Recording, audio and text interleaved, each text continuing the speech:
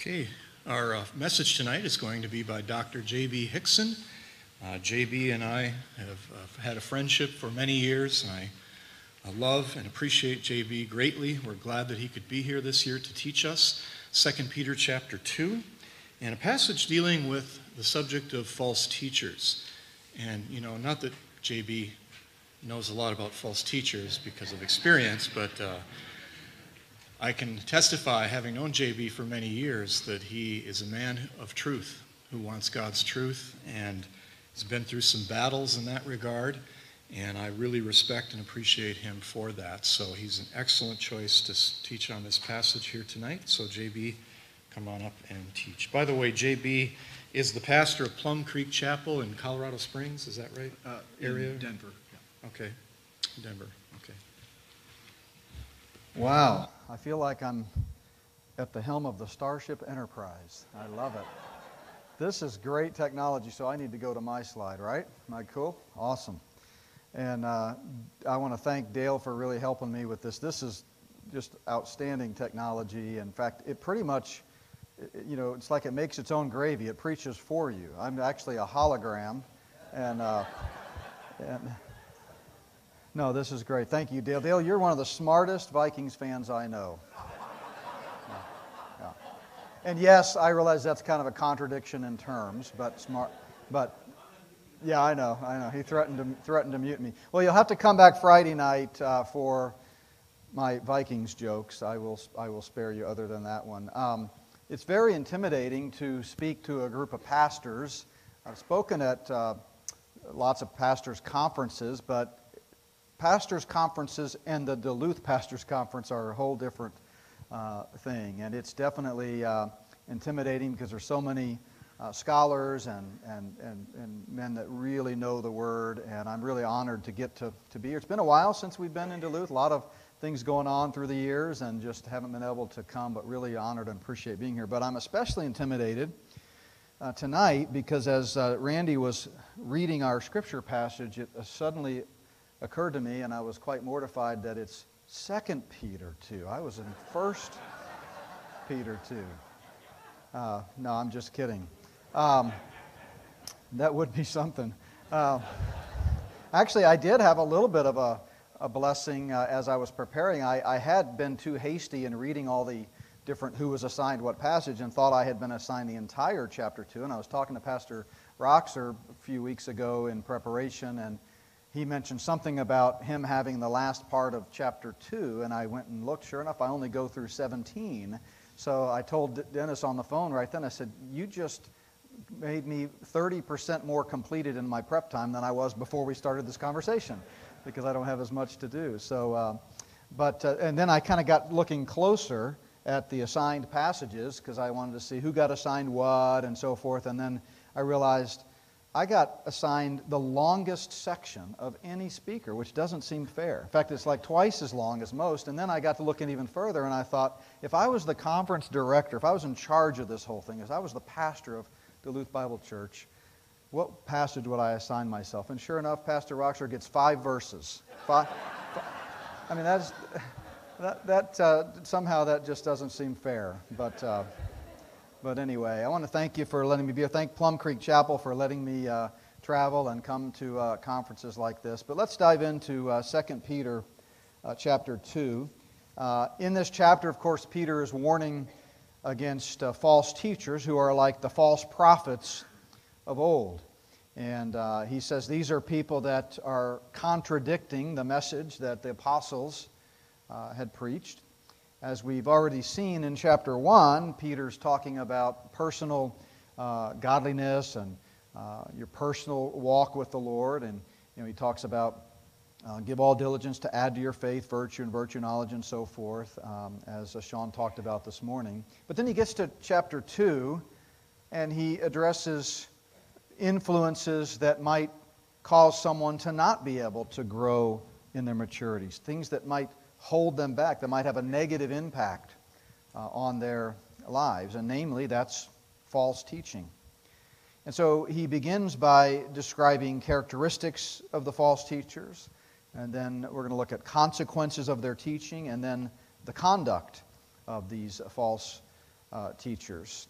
And then Pastor Roxer will take the last part of chapter 2 and talk about the condemnation of them. But it was interesting. Last night I was laying in bed. The church has me staying here in the apartment upstairs, and just kind of thinking, and suddenly it popped into my mind that Sunday at church, before we left to start our drive here on Monday morning, and this happens, you guys know as pastors this happens a lot, someone had given me a letter that had come to the church in the mailbox, regular mail, and said, hey, this came for you, and I had stuck it in my backpack and then completely forgotten about it in all the craziness of getting ready to leave. And just last night, I'm laying in bed, and I never looked at that letter. So I got out of bed, went to my backpack, and pulled out the letter.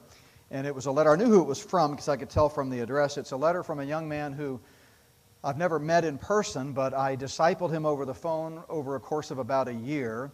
And he had told me the first time we ever talked that he had gotten saved while in prison, and that somebody, the chaplain or somebody, had given him a copy of Getting the Gospel Wrong. And so when he got out, he looked me up and called me. And so I really enjoyed talking to him. We had multiple lengthy conversations over a period of almost a year. And then somehow he's back in prison, and so now he can only write me through snail mail. And this was one of several letters I've gotten from him. And much to my amazement, the letter begins, Dear J.B., I've been studying 2 Peter chapter 2. And he says, this is a very interesting passage, and I'm confused as to who these false teachers would refer to in this day and age. He says, who would actually fit into this horrible standard? He says, it seems like false teachers would be easy to point out. He says, you would think that if there were people in the church who had, quote, eyes full of adultery and hearts, quote, trained in greed, 2 Peter 2:14, that they would be easy to point out. But I guess those things can be done in secret, I suppose. It even says that they, quote, entice by sensual passions of the flesh those who are barely escaping, end quote. That would be pretty easy to spot, wouldn't you think? I would like to hear your opinion on this matter. So I plan to send him a link to the video. No, I do plan to write him back, and I always enjoy talking with him, but I thought, wow, how providential that I've been studying 2 Peter for the last month or two, getting ready for tonight, and the night before I'm going to be talking about this great chapter, he asked it. But I'm going to come back to his question because he asks a very good question. Given the description that we're about to see in 2 Peter chapter 2, you sure would think it would be easy to spot these teachers, wouldn't you? But what he's missing, and what I plan to tell him, as we're going to see tonight, is there's one component of them that kind of trumps all the others, and that's their secrecy, their stealthiness, the fact that they are, as bad as they are precisely not easy to notice, which is why it's so important for us today to really get our hands around some of their characteristics. Now, as you know from listening to the passage read and from reading it, I'm sure, many times in your own life and ministry, it's a pretty scathing rebuke of these false teachers. In fact, D. Edmond Hebert puts it this way, only Christ's withering woes on hypocritical leaders in Matthew 23, as well as the parallel passage in Jude, convey the same severe denunciation of false teachers that are contained in this chapter. So the whole chapter really is striking for its emotional concern and its emotional appeal. Peter is passionate about the dangers that these false teachers pose, much the same way Paul was in his first epistle to the Galatians. This was a serious matter to Peter. Peter, of course, was instrumental in founding the Christian church in Jerusalem on the day of Pentecost, and already, only 31 years later, he was seeing truth slipping away at the hands of self-absorbed teachers with impure motives, and it bothered him. So some of his sentences are very long and involved. It was like his pen couldn't keep up with his mind as he was writing, obviously under the inspiration of the Spirit, as Dr. Stallard talked about. But I want to talk about, first of all, the characteristics of false teachers, and the first three verses. We read, "There were also false prophets among the people." Now he's hearkening back to the false prophets in Old Testament times that sought to lead God's people away from the revelations of God's true prophets, the Word of God in that time. The word false prophet is pseudopropheti, obviously referring to those whose prophecies were not accurate, turned out to be false, untrue. Jeremiah the prophet, some 500 years or so before the time of Christ, wrote, "The prophets prophesy falsely, and the priests rule by their own power, and my people love to have it so." So this is nothing new, as Paul would call it, people having itching ears. But notice the prophet says, "What will you do in the end?" So in the context, the Lord is appalled that a horrible thing was happening in Judah. The prophets were not delivering the Lord's message, but rather just saying what the people wanted to hear. And the priests were conducting worship as they thought best, rather than as God's Word had specified. And instead of revolting against these false prophets, the people loved them and embraced them. And so the Lord, through the prophet here, asked, "Well, what will you do in the end?" They're not going to be able to avoid His judgment. And that's essentially what we see in this chapter. So after kind of invoking the thought of these false prophets in days gone by, he says there will be false teachers similarly among you. The same thing, Peter says, is happening in the church age. False teachers in Peter's time were trying to lead God's people away from the teaching of the apostles. And these men, they were typically males, although in our day and age, 2,000 years later, there's no shortage of female false teachers. And if you're interested, I keep a list. Just come see me. But these false teaching men would arise from within the church. Paul had warned the Ephesian elders about the same thing 7 years earlier when he gathered them at Miletus, and he said, "For I know this, that after my departure savage wolves will come in among you, not sparing the flock." So, similar to the word false prophets, the word false teachers is the word pseudodidaskalos. And, it was interesting when I did a word study on this. It's the only time it's used in the New Testament. And I went to BDAG, and here's how BDAG describes this hapax legomena the only time. I'm not kidding. This is literally the way it described it. And I kind of had the same chuckle, too. I thought, BDAG, back when I was studying it all the time in seminary, it seemed much more scholarly in their definitions. But this is the BDAG definition. In fact, I was even further shocked because it had been a while since I've actually opened BDAG, and some of you pastors may be aware of this. I wasn't, but they've actually started illustrating BDAG, and you can imagine my surprise when I saw the picture that went with this. So these were absolute quacks, according to the scholarly definition in BDAG, false teachers, pseudodidaskalos. And they secretly bring in destructive heresies. Secretly bring in, literally means to bring in alongside. And these heretics would basically come in and they would simply add some other teaching to the truth that the apostles had taught, and then in so doing corrupt it. And so they're coming in alongside, if you will. And the implication here is that they did it in an underhanded way. And it's precisely for this reason that my friend that I have been corresponding with, asked the question, you'd think we'd be able to know them, and the answer to that is right here in verse 1. It's because they're doing this stealthily. They come in and change the doctrinal foundation of the church. I was talking to someone at dinner who was relating an experience about a pastor who had come in to the church, and the person I was talking to had been on the search committee, and the pastor wasn't forthcoming and upfront about their Calvinist passions and doctrinal framework, but they had every intention of coming in and changing the church to a Calvinist church. And that's what we're talking about here. This stealthy, heretics coming in and secretly bringing in truth that sounds good at first pass, but really has ulterior motives. Heresies is obviously truth that's inconsistent with the revealed Word of God, the Word of the apostles at this point. But notice that these heresies are destructive. Destructive. Derek Kidner reminds us that there's always a straight line from apostasy to disaster, just as there is from sin to death.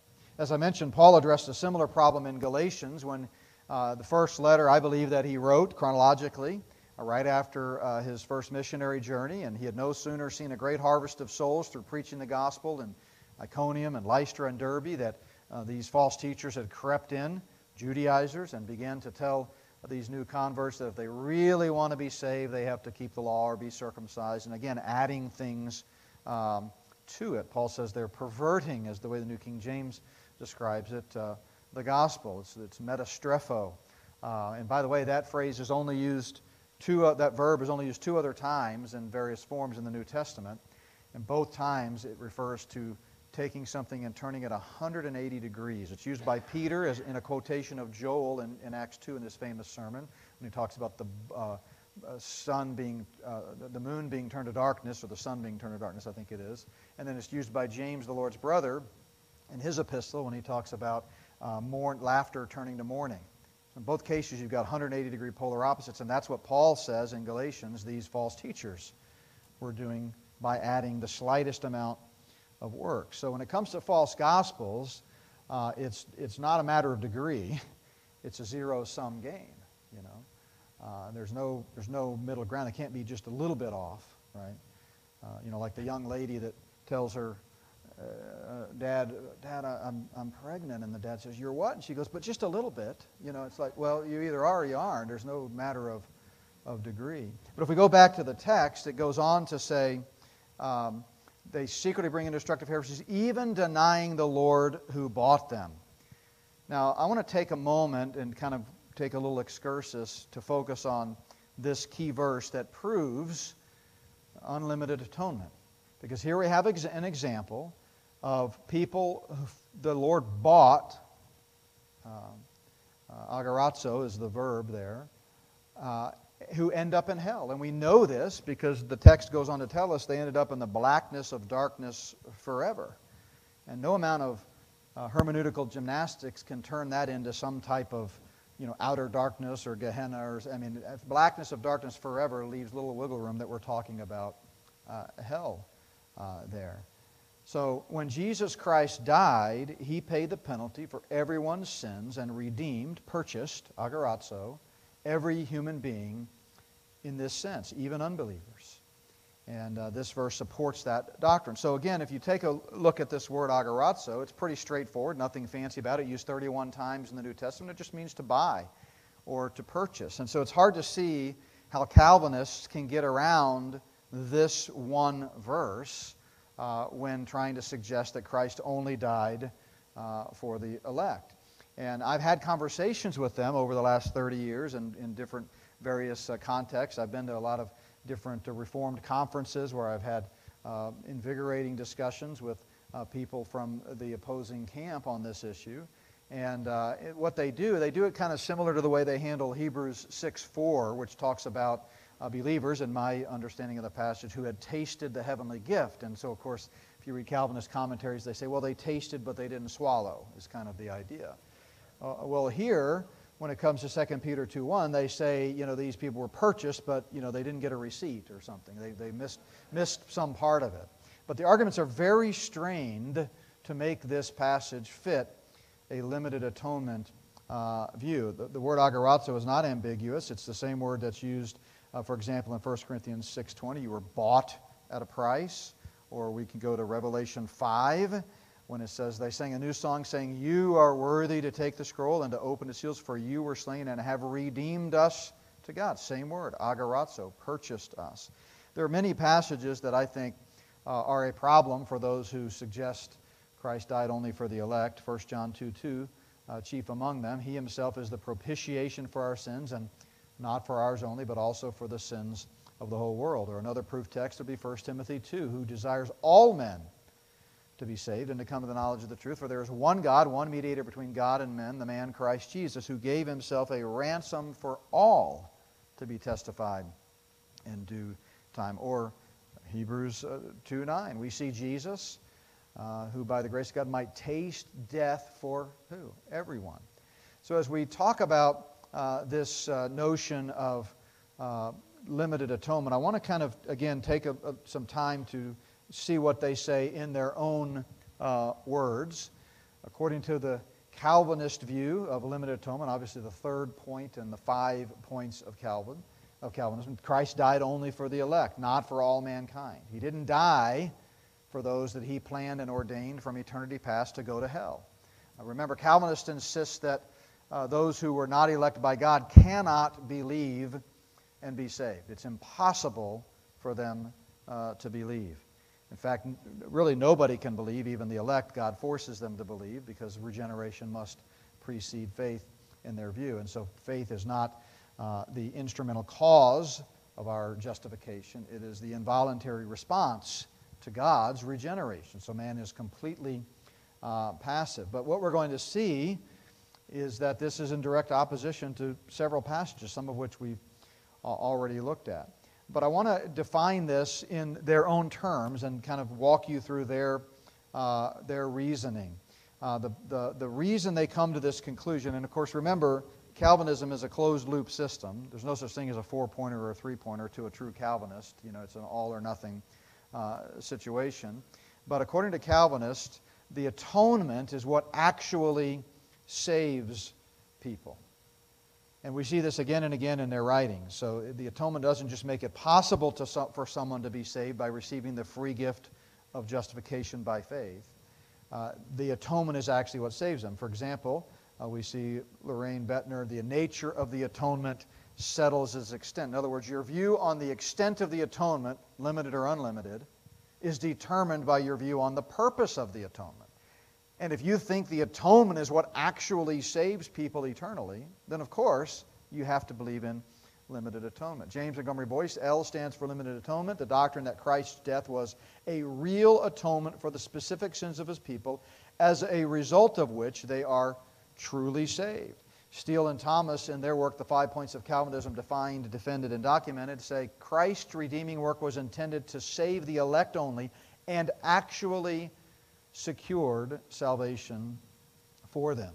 Burkhoff puts it this way: the Bible clearly teaches that the effect of the work of Christ is not merely to make atonement possible, but to reconcile men to God and to put them in actual possession of eternal salvation. Or Charles Hodge, the righteousness of Christ did not make the salvation of men merely possible, it secured the actual salvation of those for whom it wrought. So you see how the purpose of the atonement plays a huge role in this. R.C. Sproul said, limited atonement declares that the mission and death of Christ was restricted to a limited number, to his people, his sheep. Or Wayne Grudem, God did not condemn to eternal punishment anyone, could not condemn to eternal punishment anyone whose sins are already paid for. That would be demanding double payment. That's a common argument that they make. And it would therefore be unjust. And MacArthur, for whom did Christ die? He died for all who would believe, because they were chosen, called, justified, and granted repentance and faith by the Father. The atonement is limited to those who believe, who are the elect of God. And then, of course, J.I. Packer, limited atonement states that the death of Christ actually put away the sins of all God's elect and ensured that they would be brought to faith. Again, you don't believe, according to their view, you are forced to believe. To faith through regeneration. Christ did not die in the efficacious sense for everyone. Well, what does the Bible say? One of my favorite quotes by the late Bob Leitner, one of my mentors, was, "Let us be biblicist above everything else and at all costs, and when and where our position conflicts with man-made systems of theology, let it be." So you've seen what the Calvinists say in their own words. I'm not putting words in their mouth, but what does the Bible say? Well, Jesus says, I said to you that you will die in your sins if you do not believe that I am He. He makes it clear that faith is what removes the penalty of sin. Faith is what removes the penalty of sin. And again, 1 John 2:2, He is the propitiation, not for ours only, but for the whole world. Christ's death paid the penalty for the sins of the whole world. Now, this verse is another one that it just seems, how in the world can they get around it? And not surprisingly, Calvinists are all over the map in terms of how they interpret 1 John 2:2. For example, Sproul says John's teaching that Christ died for the sins of the whole world means that the elect are not limited to Israel, but are found throughout the whole world.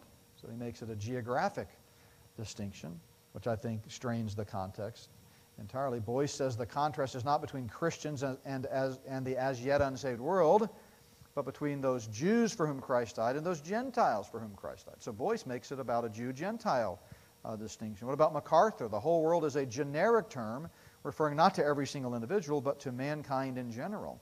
I'm not even sure what he means by that. But it sounds good, right?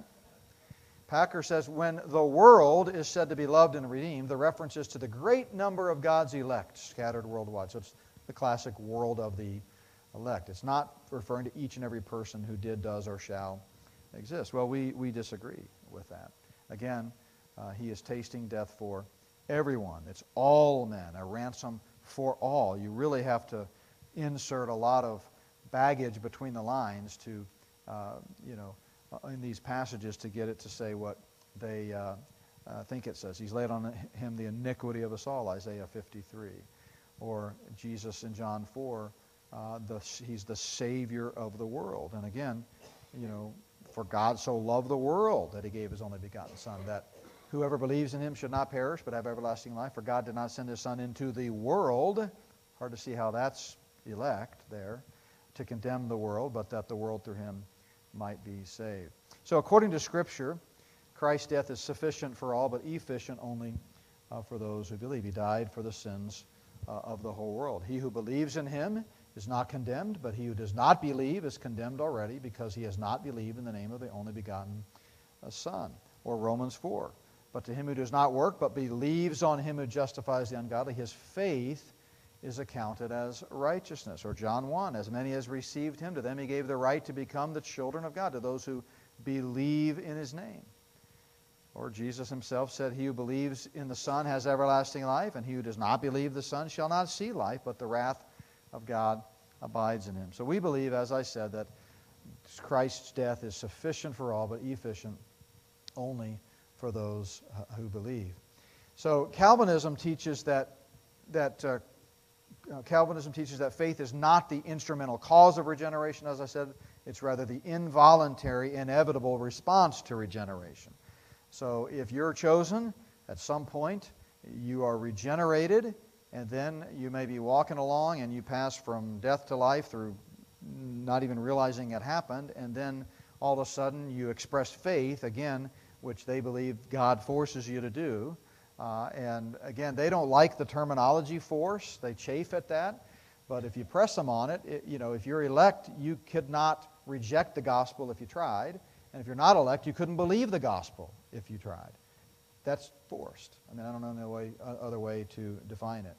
So, limited atonement, we do not believe is the view, and 2 Peter 2:1 really hits that hard. I think a better term is limitless atonement. Christ died for the sins of the whole world, but his payment for sins is only appropriated individually upon those who place their personal faith in him and him alone for it.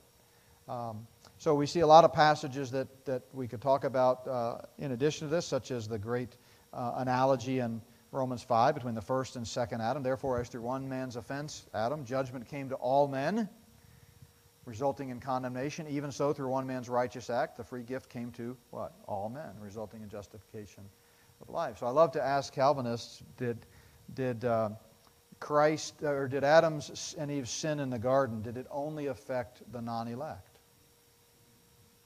No. And Paul's analogy here would make no sense if we didn't believe in unlimited atonement. So imputation is a key part of the whole discussion. Obviously, we all know this, that to charge to one's account Adam's sin was imputed to the entire human race. The sin of the race was imputed to Christ. Paul says, for he made him who knew no sin to be sin for us, that we might become the righteousness of God in him. And then that righteousness that Christ purchased with his blood is imputed to everyone who believes. It's a pretty simple transaction, simple to understand anyway. The righteousness of God apart from the law is revealed, being witnessed by the law and the prophets, even the righteousness of God through faith in Jesus Christ, to all and on all who believe, for there is no difference. So this is the instrumentality of faith in securing eternal salvation, which is utterly lost on Calvinists, and it results in, frankly, some pretty embarrassing attempts to explain passages of Scripture like 2 Peter 2:1. Going back to Bob Leitner, he says there simply is no distinction in the Bible between the elect and the non-elect sinners in their unregenerate state. So if we go back to the text, we're still here at the end of verse 1. Notice that the destruction of these heretics will be swift in the sense that when their judgment descends, it's going to be sudden. Not saying that it's going to come about at any moment, but when it happens, it's going to be sudden. They were saying the Lord was slow in coming to exercise judgment. When we get into chapter 3 tomorrow, we'll see that famous passage where one of the signs of the end time, or the last days, is that people are going to be mocking and saying, where's the sign of his coming? Everything's still the same. We haven't seen him. We've been waiting 2,000 years. Where is he? So even though they were mocking it, Peter reminds them here in chapter 2 that it's going to come. Their own judgment is absolutely certain. And then we notice many will follow their destructive ways. And this is why this is so critical for us as pastors to really be aware of. And, I got to be honest with you. I feel like compared to the people in this room, I'm like a terrible pastor. I'm not a very good pastor. I love to teach and preach the Word of God, but studying this passage has really renewed in me the significance and importance of us as shepherds in protecting the flock. Because the language that Peter uses here and the warning that he sounds about how easy it is for people to be swept up is pretty significant, and it should get our attention. This phrase, destructive ways, it kind of threw me for a loop at first because I study from the New King James, and the New King James here follows the TR, and so there was kind of a textual issue, and I called Tom, because basically Tom is like the smartest exegete I know. If there is a room and Tom is in it, it doesn't matter where the room and it doesn't matter who's in it. He's going to be the smartest guy in the room, in my opinion. So we kind of walked through it, and I realized I was kind of overlooking it. There really is no textual issue here. It's just a TR issue that Erasmus put in there. So the idea here is aselgeia. It's a sensualness, and so this is a word that is used in the Jude passage, the parallel passage in Jude 4, and it's translated lewdness. And he will follow their lewd ways is the idea. So the tragic fact is many will follow them. False teachers are successful. Frankly, they're more successful sometimes than those of us who genuinely try to preach the truth. People listen to and follow their destructive ways. It reminds me of a Far Side cartoon I found one time. And you see this guy that's third in line there, and he's turning to the guy behind him, and he says, that's why I never walk in front, Now, what you don't see in this cartoon that really, I think, makes the illustration even more effective is, where's the false teacher that these guys were all following? Well, he's over here, not even in the cartoon, off to the left. And these guys are following him, and they're being, they're facing destruction. I mean, look at that quack. He doesn't even have the common courtesy to look back and check on his followers. He's just marching along with that smug look on his beak, And that's what these false teachers are doing. The people are leading them right off of a cliff. Because of whom the way of truth will be blasphemed. The behavior of these false teachers brings great dishonor to the church and to the Lord's, and the Lord's church, because it undermines a truth. And then he says, by covetousness they will exploit you with deceptive words. These are all characteristics of these false teachers. False teachers typically desire to satisfy themselves rather than God. This leads them to take advantage of their audiences. Ken Gangle, who was one of my professors at Dallas, put it this way. He says, ministerial charlatans and quacks, obviously he was reading BDAG, have often troubled the flock of God. Watch this. In their greed, they use others for their own mercenary purposes and turn the church into a dirty marketplace. That's pretty well said. If you notice the word deceptive here in verse 3, by covetous they will exploit you with deceptive words. Most of you probably know this is the word plastos. Again, only used in the New Testament. There's a lot of hapax legomena in Peter's writings, but it's where we get the English word plastic.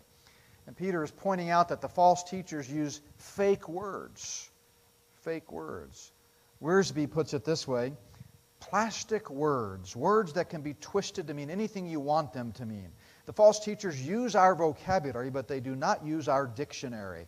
They talk about salvation, inspiration, and the great words of the Christian faith, but they do not mean what we mean. Immature and untaught believers hear these preachers or read their books and think that these men are sound in the faith, but they are not. End quote. Amen, Warren Wiersbe. Paul likewise warned against false teachers, as we've come to this passage many times so far in this conference. The Spirit expressly says that in the latter times some will depart from the faith, giving heed to deceiving spirits and doctrines of demons. Or in 2 Timothy, Paul's last letter, he says the time will come when they will not endure sound doctrine, but according to their own desires, because they have itching ears, they will heap up for themselves teachers, and they will turn their ears away from the truth and be turned aside to fables. If we go back to the text, their judgment has not been idle, and their destruction does not slumber.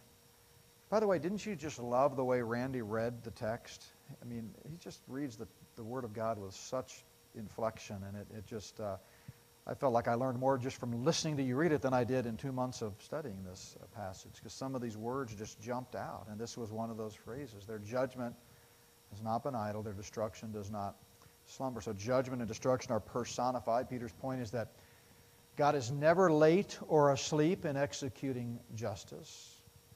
We know from chapter 3 that He is patient, not willing that any should perish, but He's never going to fail to bring justice. And so that brings us then to the next section, the consequences of false teaching. And Peter describes this in order to help us see the importance of avoiding it. And he gives several illustrations in this section to demonstrate the Lord's judgment. Verses 4 through 9 are a single sentence, one of the longest sentences in the New Testament. And Peter was intent on demonstrating that God will judge false teachers and others who sin against Him and His Word. And he uses God's work in history to kind of verify his point.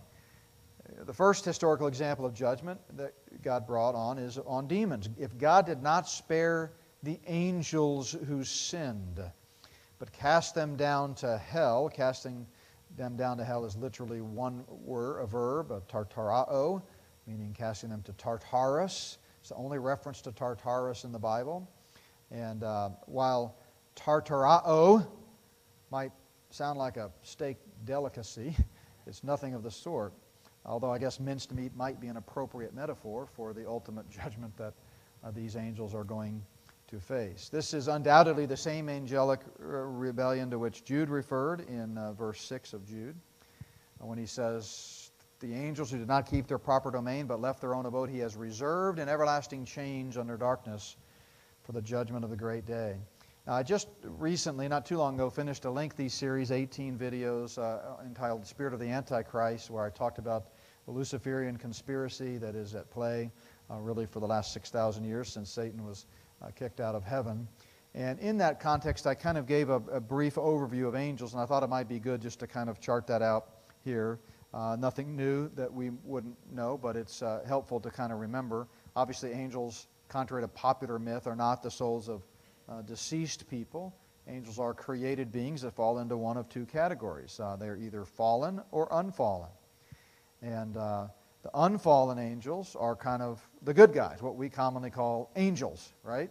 The fallen angels are the bad guys. These are what we commonly call, what the Scripture refers to as demons.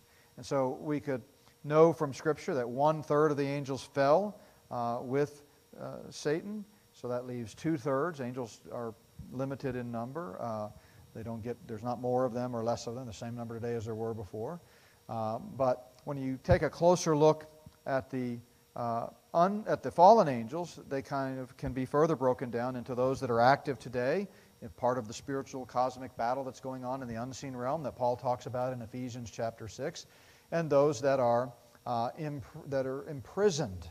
In among those, some are temporarily imprisoned to be let out during the middle of the tribulation in the final waning moments. We're going to talk about that in the next conference. I'm looking forward to kind of walking through Revelation 14 to 16. I'm titling that message, 1 Second Before the Second Coming.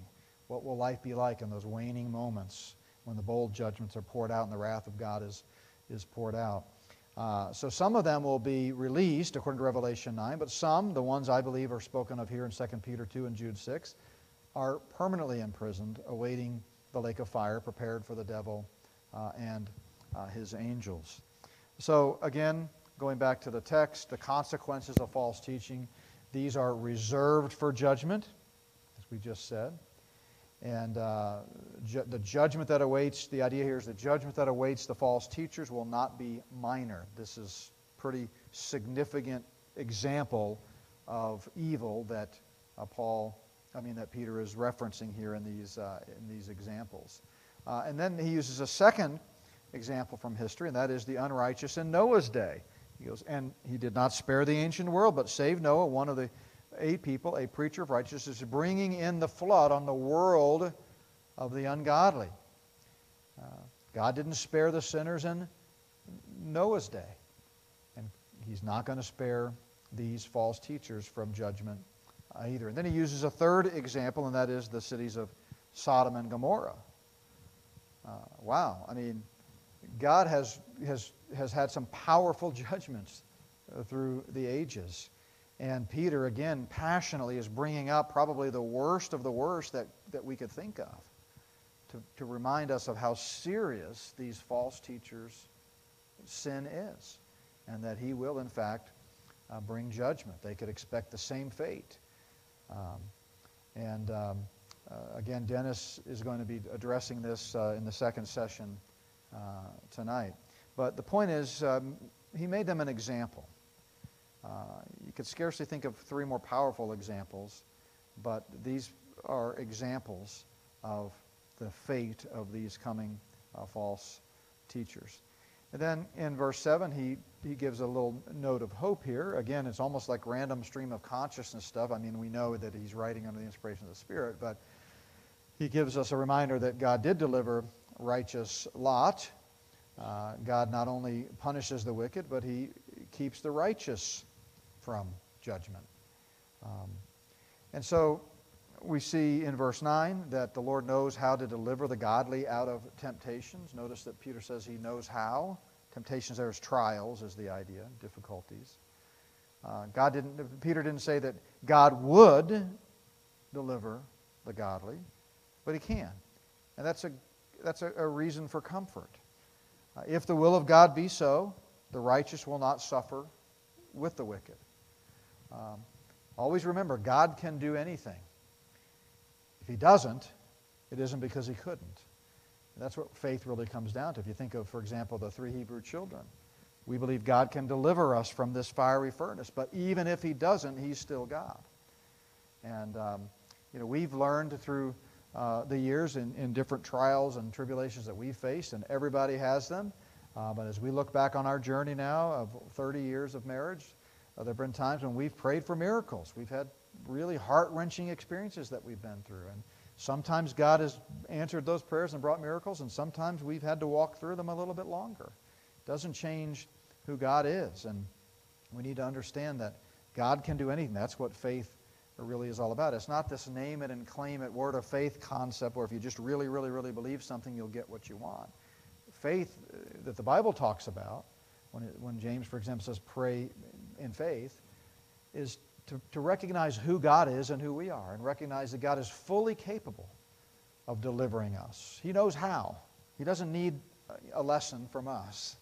God knows how to deliver the godly out of trials. And he can do anything. But if he doesn't, it doesn't mean that he couldn't. He's still God, and that's the kind of faith that we need to pray for. So this is really in the midst of this scathing warning, we see this sort of hint of comfort for those who are battling false teachers in the present age. So then we read, especially those who walk according to the flesh in the lust of uncleanness and despise authority, this day of judgment that's coming. So Peter's warning of judgment was so harsh he wanted his godly readers to know that it didn't apply to them. And his focus was on the unjust, literally the unsaved, the unbelieving false teachers, and the consequences of their false teaching. He comes across, again, extremely enraged here in his remarks because false teaching is serious. Notice that last phrase there, despise authority, in the beginning of verse 10.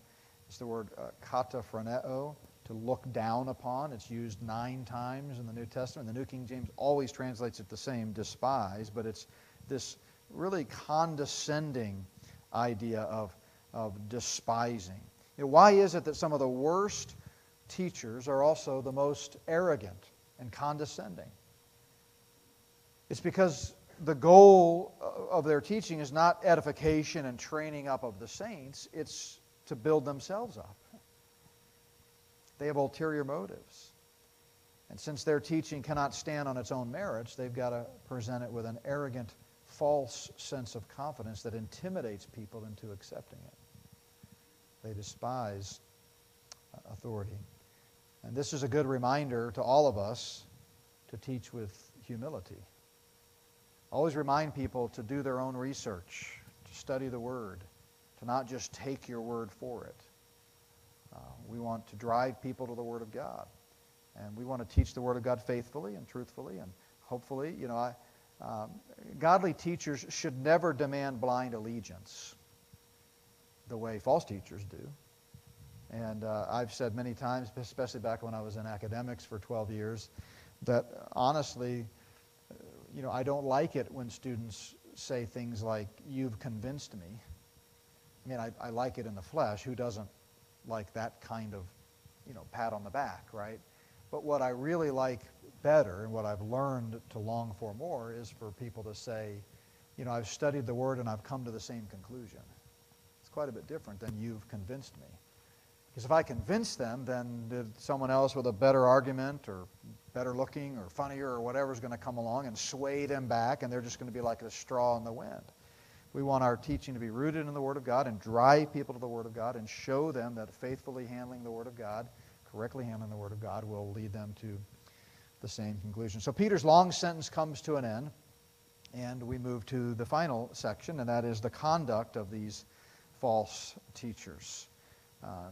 He's reminding his readers of the conduct of these false teachers to motivate them to turn away from them. So he's going to give us a glimpse into their personal lives when he says, for example, they are presumptuous and self-willed. And as Randy was reading that passage, he made just the perfect pregnant pause between those two words to just let them sink in. Presumptuous is yet another hapax legomena, and it means bold and audacious. Self-willed means arrogant. Arrogant. Interestingly, the only other place that this word translated self-willed here is used is in Paul's letter to Titus when he's giving the qualifications of elders, one of which is that we not be arrogant.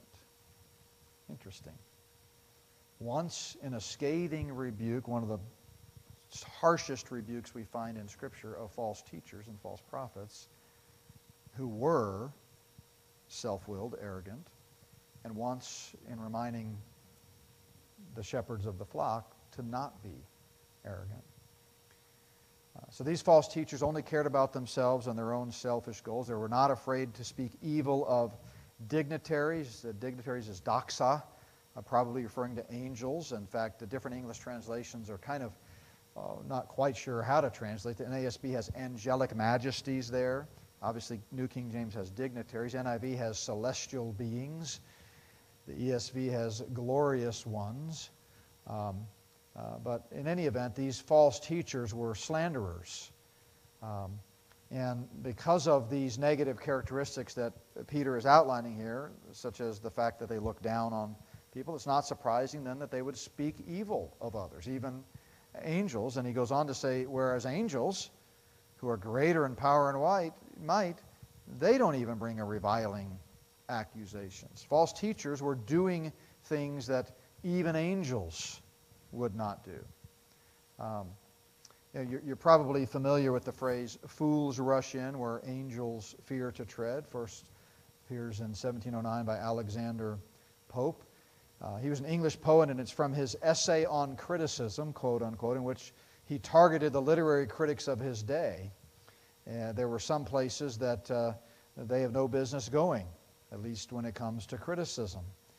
And so this phrase has kind of carried on through the centuries. It's a common line in songs and different things. Bob Dylan's song Joker Man includes this line. Bob Dylan, by the way, who hails from Duluth, right? Did you guys know that? Or did someone pull my leg? He lived here, yeah.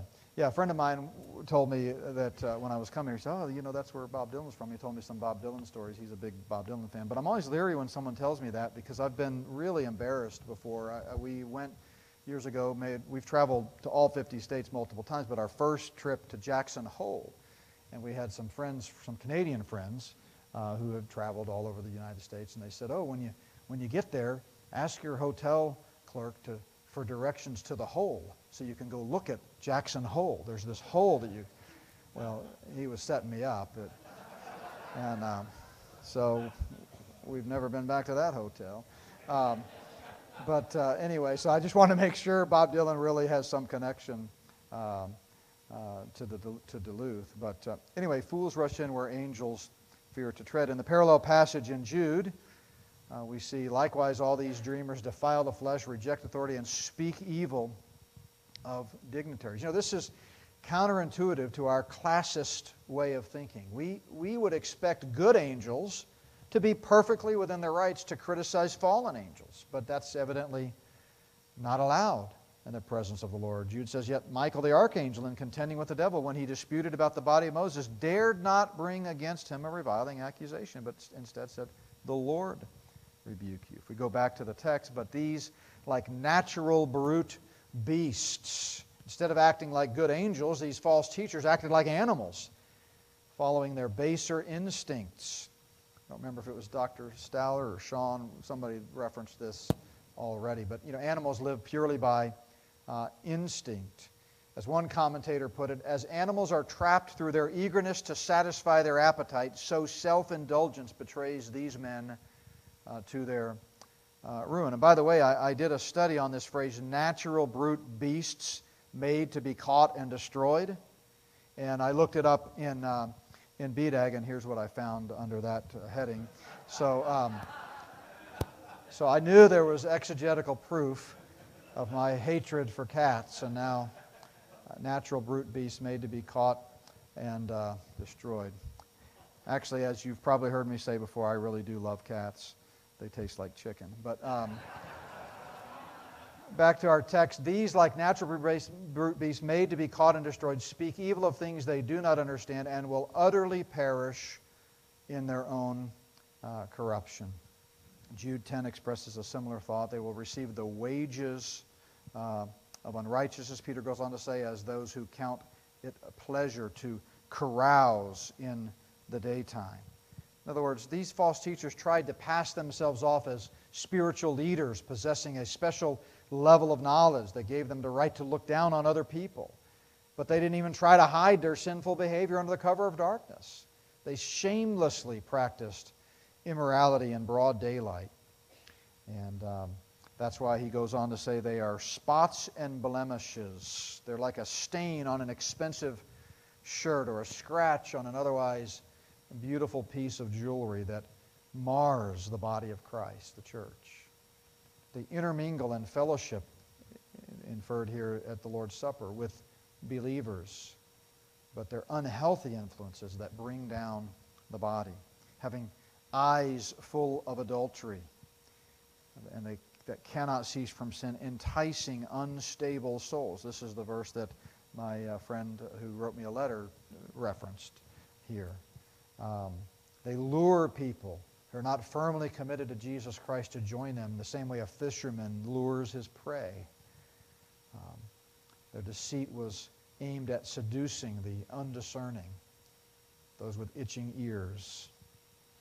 They have a heart that's trained in covetous practices and are accursed children.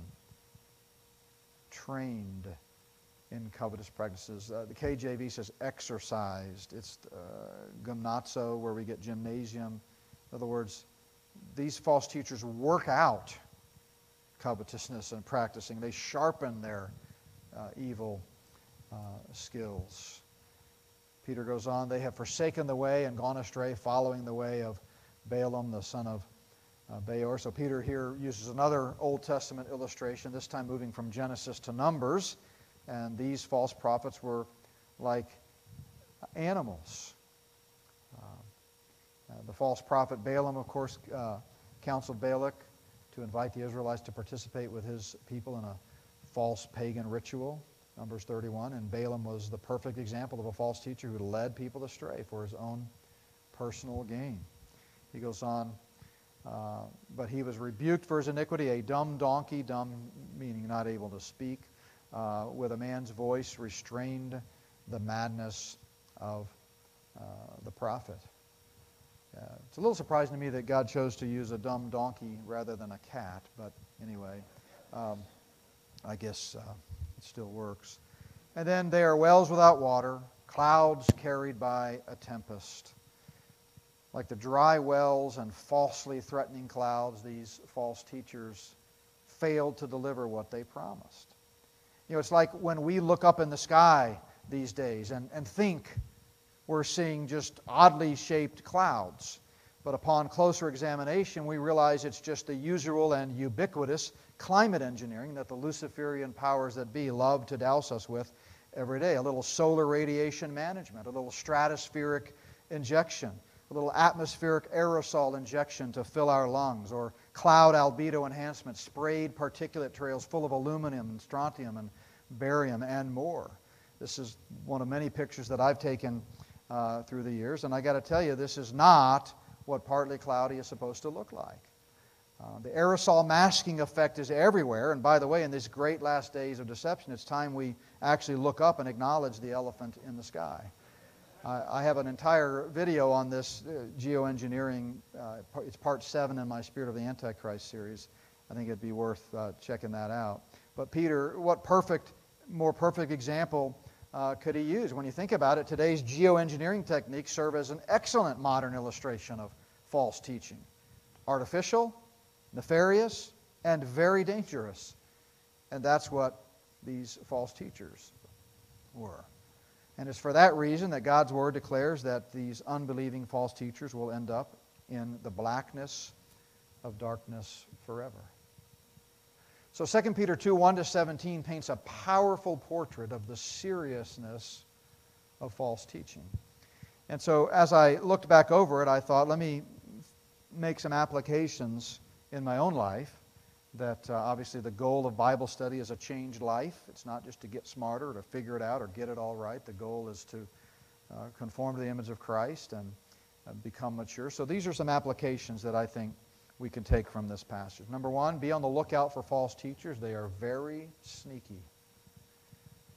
They are very sneaky. We see this from verse 1 when they secretly bring in their destructive ways. And as someone pointed out, actually I think it might have been in the workshop today with Matt Costella, a verse I come back to again and again, 2 Timothy 3:13, evil men and impostors will wax worse and worse, right? So they're getting sneakier is the idea. Number two, never measure the accuracy of a ministry by the number of its followers. Remember, he said, many will follow their destructive ways. We're so prone to do this, right? But sometimes, a majority just means all the fools are on the same side. And never measure the accuracy of a ministry by the number of its followers. Number three, never underestimate the dangers that false teachers opposed to the church.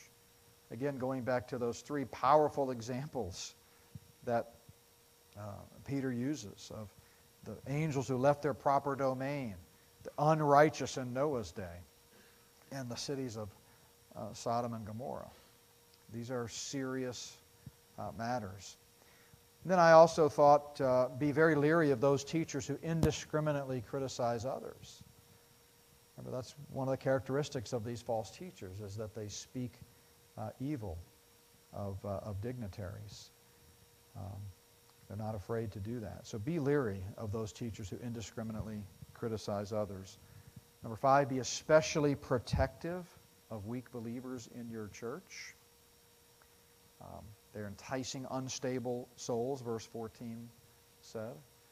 And that's where it's very convicting that we as pastors need to look out for some of those. And do it graciously. And then the last one, and I'm very sorry, Dr. Stallard, I tried to come up with a 7th. I know how 7s are so important to you as a dispensational scholar, but I only have 6, so we'll have to leave it at that. But do not be discouraged by the prevalence of false teachers, because they will get what's coming. For whom is reserved the blackness of darkness forever. So thanks for letting me share this. I want to encourage you, if you haven't already, to sign up for our newsletter at notbyworks.org. By the way, I want to offer, just for free, if you'll email me, I've got a lengthy 3-video series on each of the 5 points of Calvinism, from which some of that stuff about limited atonement was harvested. I'm happy to send that to you. You can have the PowerPoints. You can also, have the videos for free. And then the last thing I want to mention is I really hope, Mike Stallard mentioned, what a dark time we're living in. And he's right. And he also mentioned how it's getting darker. And we are headed, I believe, for a dark winter, just like the Luciferians, like Klaus Schwab and Bill Gates and Tony Fauci have said that we are. And so I honestly believe, just my own personal word of exhortation, that pastors today are derelict in our duty if we do not address head-on the realities of the Luciferian agenda from our pulpits. And so this is a free video series that I did, 8 parts. Some of them are 2 hours long each, but addressing that very issue about what's going on right before our very eyes. These are unprecedented times we're living in, and we need to be out front. Otherwise, to avoid it is basically to commit the same sin of complicity that Christian pastors did during the rise of Nazi empire in Germany. We need to address these things. So thank you guys very much. Why don't I pray and then turn it over to somebody, I guess. Let's pray. Tom, thank you. Father, we do thank you for this passage, Lord. It's both hard and yet encouraging at the same time to read these words. And Lord, we confess sometimes that we've not been good watchmen standing guard.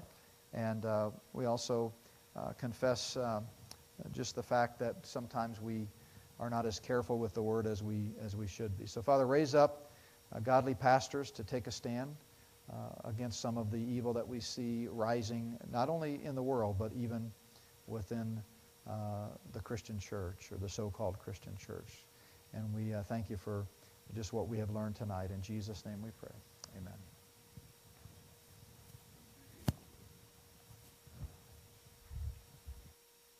JB, just want to mention, as far as the schedule goes, we're going to take a break of about 15 minutes, so we'll be back at 8 for our next session for those 5 remaining verses from the chapter. JB covered 17.